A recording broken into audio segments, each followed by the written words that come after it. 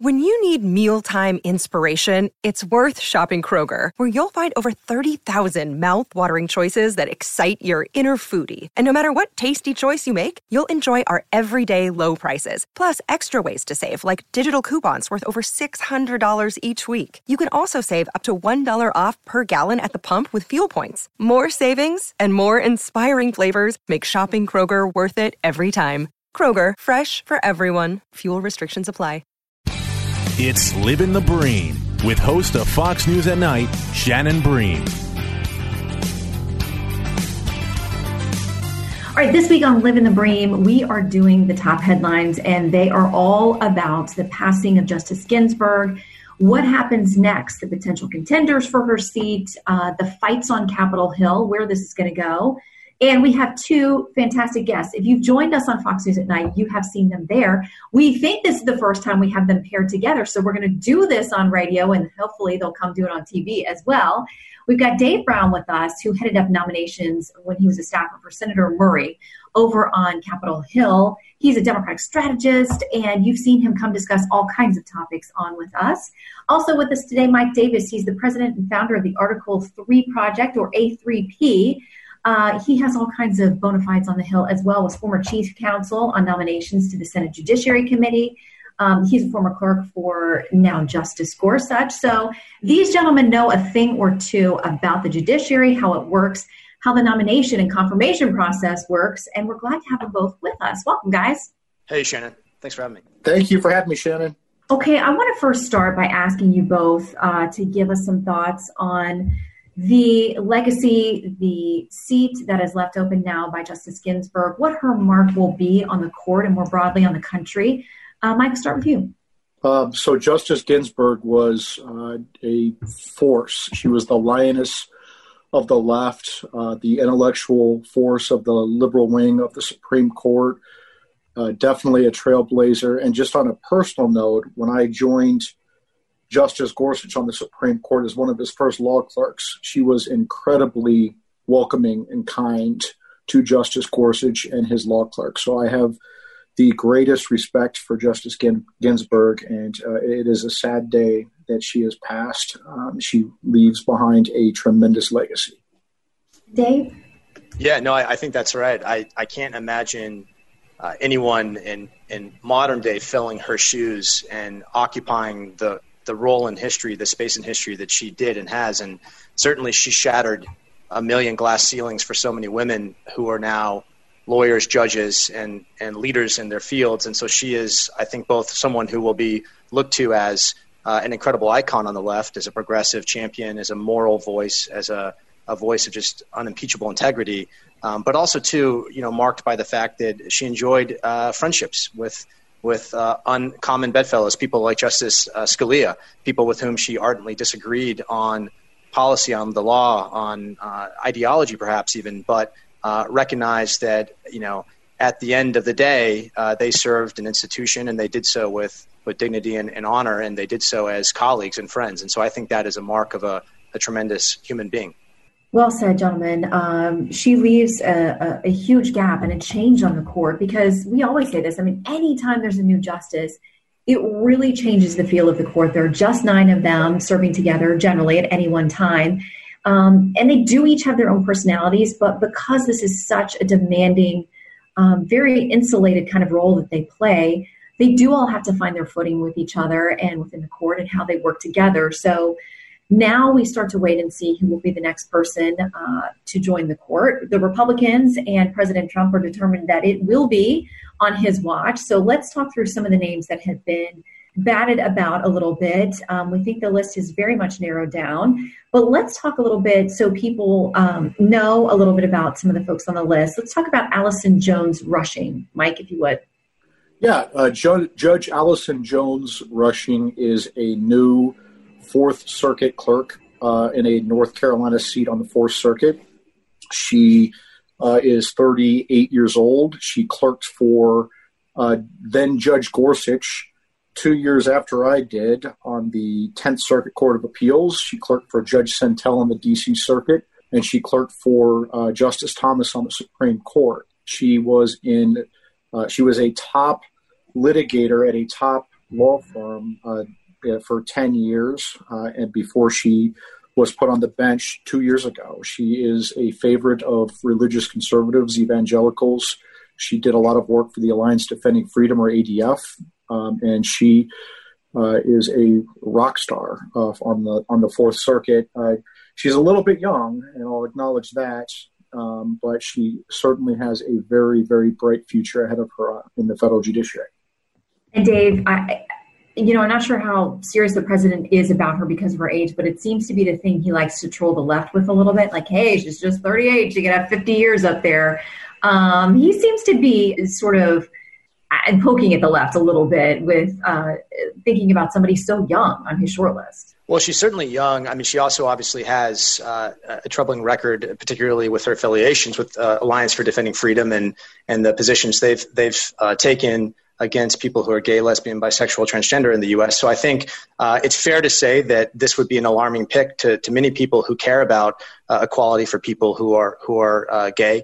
And, the president, I think, has a fundamental choice that he's probably struggling with if reports are to be believed. And that really is about whether he nominates someone who will help him with his reelect in terms of occupying, perhaps coming from a state that is a battleground state like Florida, or someone who's going to really satisfy movement conservatives and galvanize his evangelical base at a time when he needs all the help he can really get in terms of both holding his numbers at 2016 levels, but also potentially even picking off a few folks who flipped and voted for Democrats in 2018, but who he thinks he might be able to bring back to his side for 2020. And so much of the calculus for any of these nominees, I think, really will be a mix of trying to think about the political context for the election, and also too how he satisfies really the deal he made with evangelicals who installed him as president to ensure that they're getting someone they consider suitably socially conservative. And so folks will know a little bit more about what you're discussing. The group that she has some affiliation with, Alliance Defending Freedom, they've done a number of cases that have gone to the Supreme Court and everything in between, dealing with religious liberty versus the intersection with LGBTQ rights. So they've been involved in some landmark cases. She was asked about that during her Senate confirmation, the group having been labeled a hate group by some on the left. She said, I never saw anybody espousing hate during her time working with the group. So that is definitely something that will come up that she'll have questions about. But let's talk about Judge Barbara Lagoa.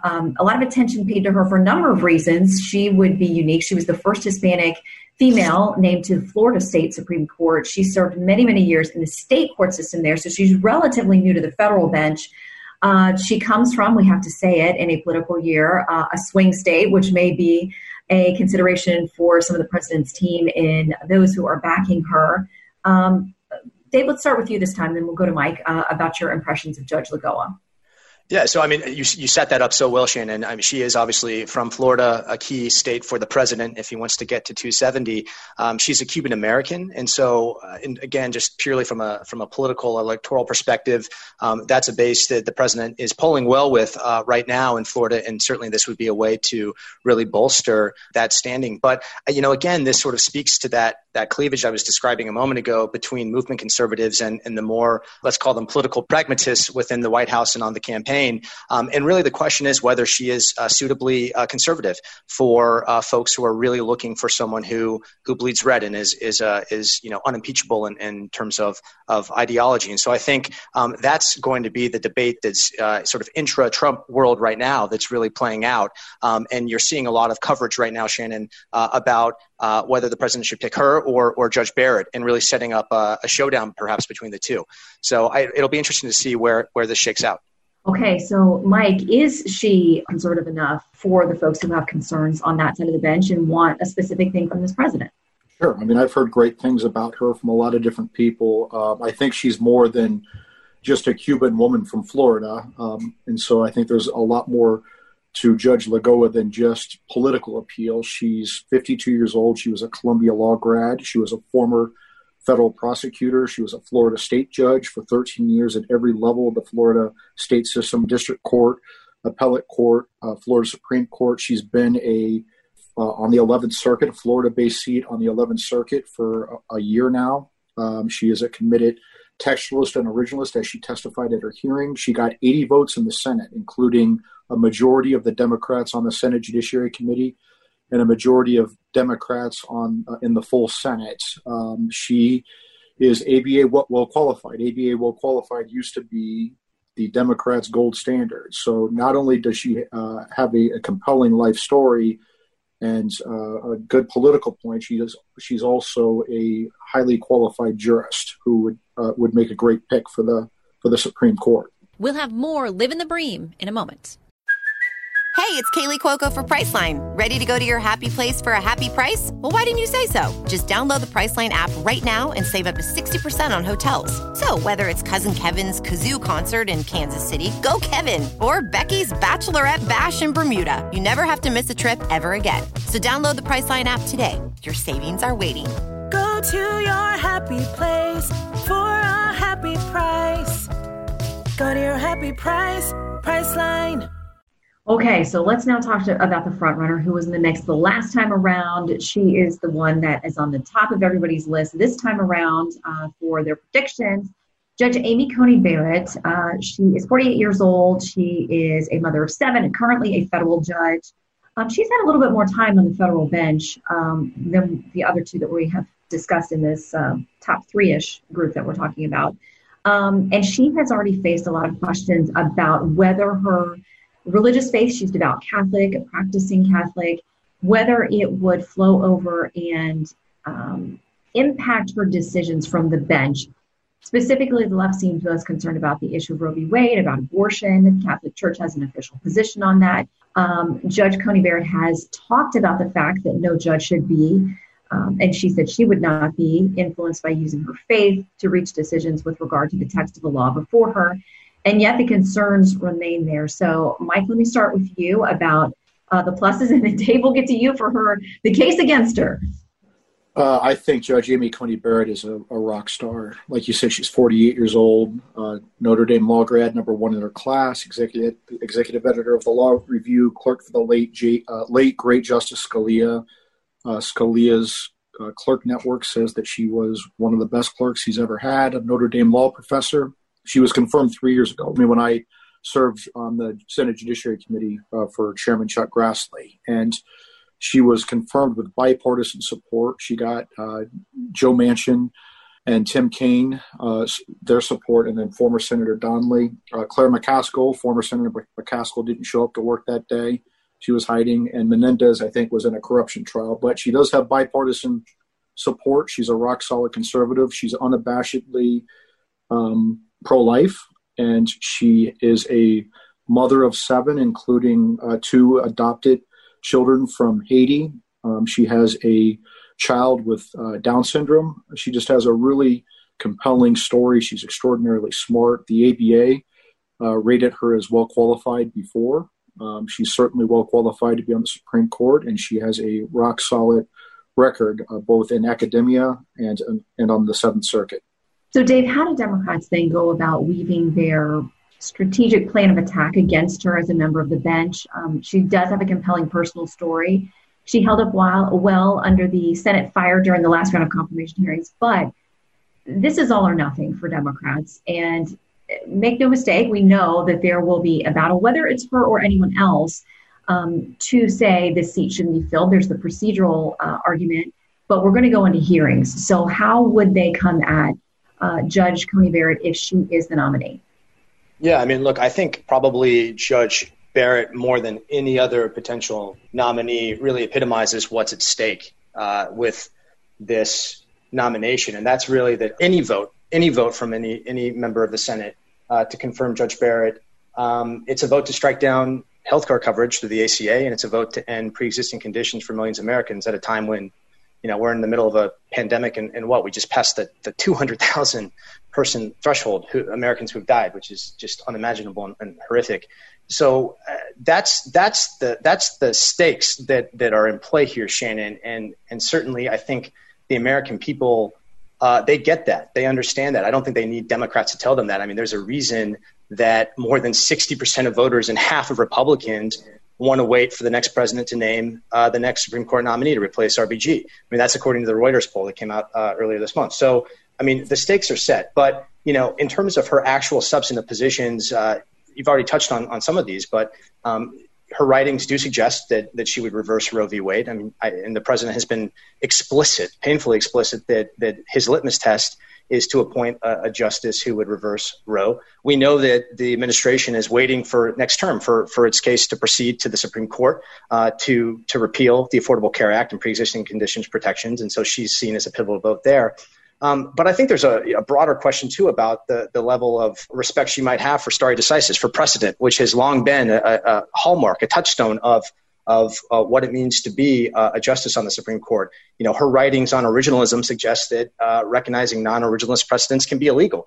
That's a startling statement and conclusion, and certainly speaks to the fact that she would view many precedents as fair game for reversal. And of course, if you factor in the broader context in which she approaches sort of a social conservatism, Americans are rightly concerned about what that means for voting rights, for issues relating to their health care, again, for people who are LGBTQ, for anyone who needs a fair shake and has a long look to the court and equal protection under the law as a protection and as a guarantee. So those are the types of arguments you're going to hear, Shannon, if she is nominated to the court.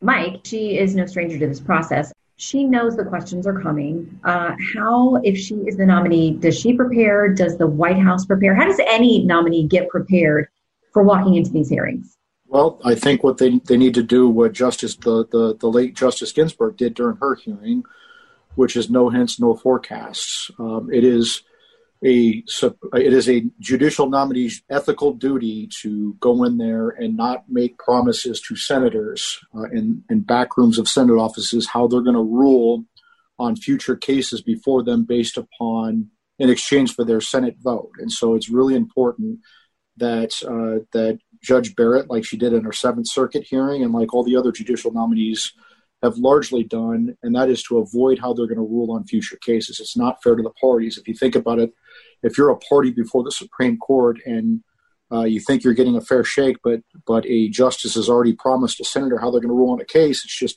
just not how the system is supposed to work. She needs to go in there and she can talk about her judicial philosophy.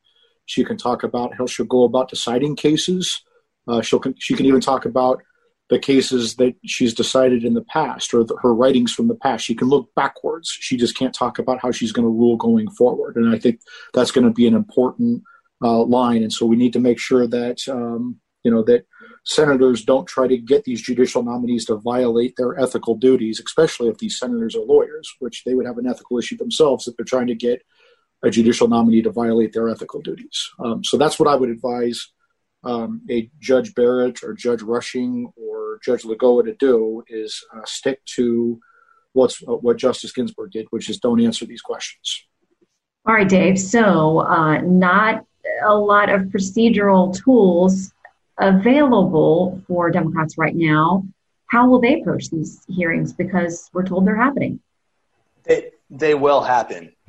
You're right. There are only so many tools that are available to Democrats. And the reality is that Mitch McConnell has the brute political power right now to push through a nomination if he chooses to before the election. I think that is a mistake, however. And I think that the reason you haven't seen the majority leader come out quite yet and say definitively this will happen before the election is because he's doing the math.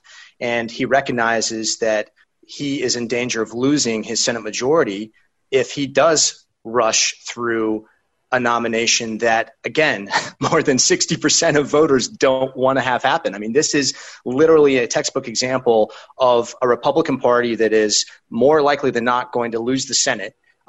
It stands to lose the White House, imposing its will on the majority of Americans. And so he's running a calculus right now.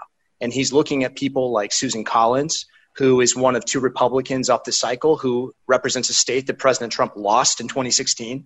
He's looking at Cory Gardner, the other, who the Cook report just moved from a toss-up race to lean Democrat. And he's trying to figure out what math can I do that makes the most sense to retain a Senate majority while also pushing through this nominee. So, I think Shannon, that's the real calculus here for him. But Democrats will make sure that voters understand what's at stake. And we've talked about that. And we talked about it in terms of Roe. We talked about it in terms of pre-existing conditions in healthcare.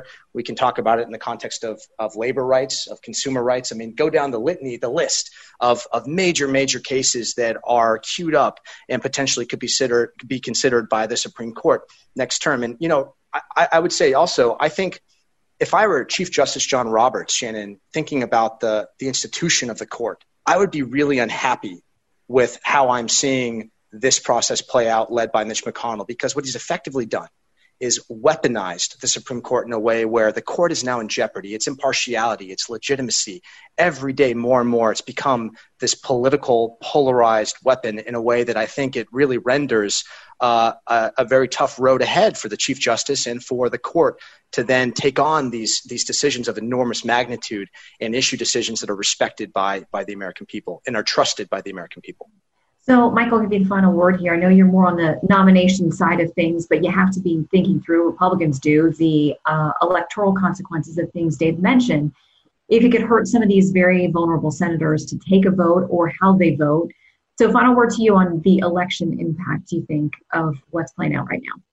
In 2016, then candidate Donald Trump won an upset victory in big part over a Supreme Court fight. In that case, it was Justice Scalia's seat. In 2018, Senate Republicans knocked off 4 Democrat incumbents in the Senate, while the Democrats won the House of Representatives in big part over a Supreme Court fight. In that case, it was the Kavanaugh fight. If Democrats want to turn this election into a referendum on the Supreme Court fight, I welcome it, because it is if the Supreme Court fights turn out very well for Republicans, I think it's going to help President Trump win re-election. I think it's going to help senators in tight races like Senator Ernst in Iowa, like Senator Tillis in North Carolina, even Senator McSally in Arizona. This is going to be a winning issue for Republicans. It unifies the Republican Party. It focuses the Republicans on the issues that matter. It brings in a majority of independents, and it will even bring in some right-thinking Democrats. And so I welcome this fight, and I hope the Democrats make this a front and center issue.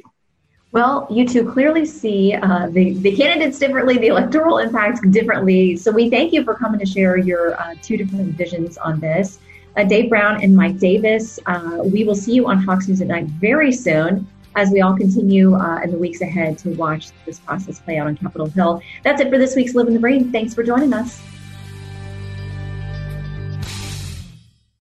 Jason in the House, the Jason Chaffetz podcast. Dive deeper than the headlines and the party lines as I take on American life, politics, and entertainment. Subscribe now on FoxNewsPodcast.com or wherever you download podcasts.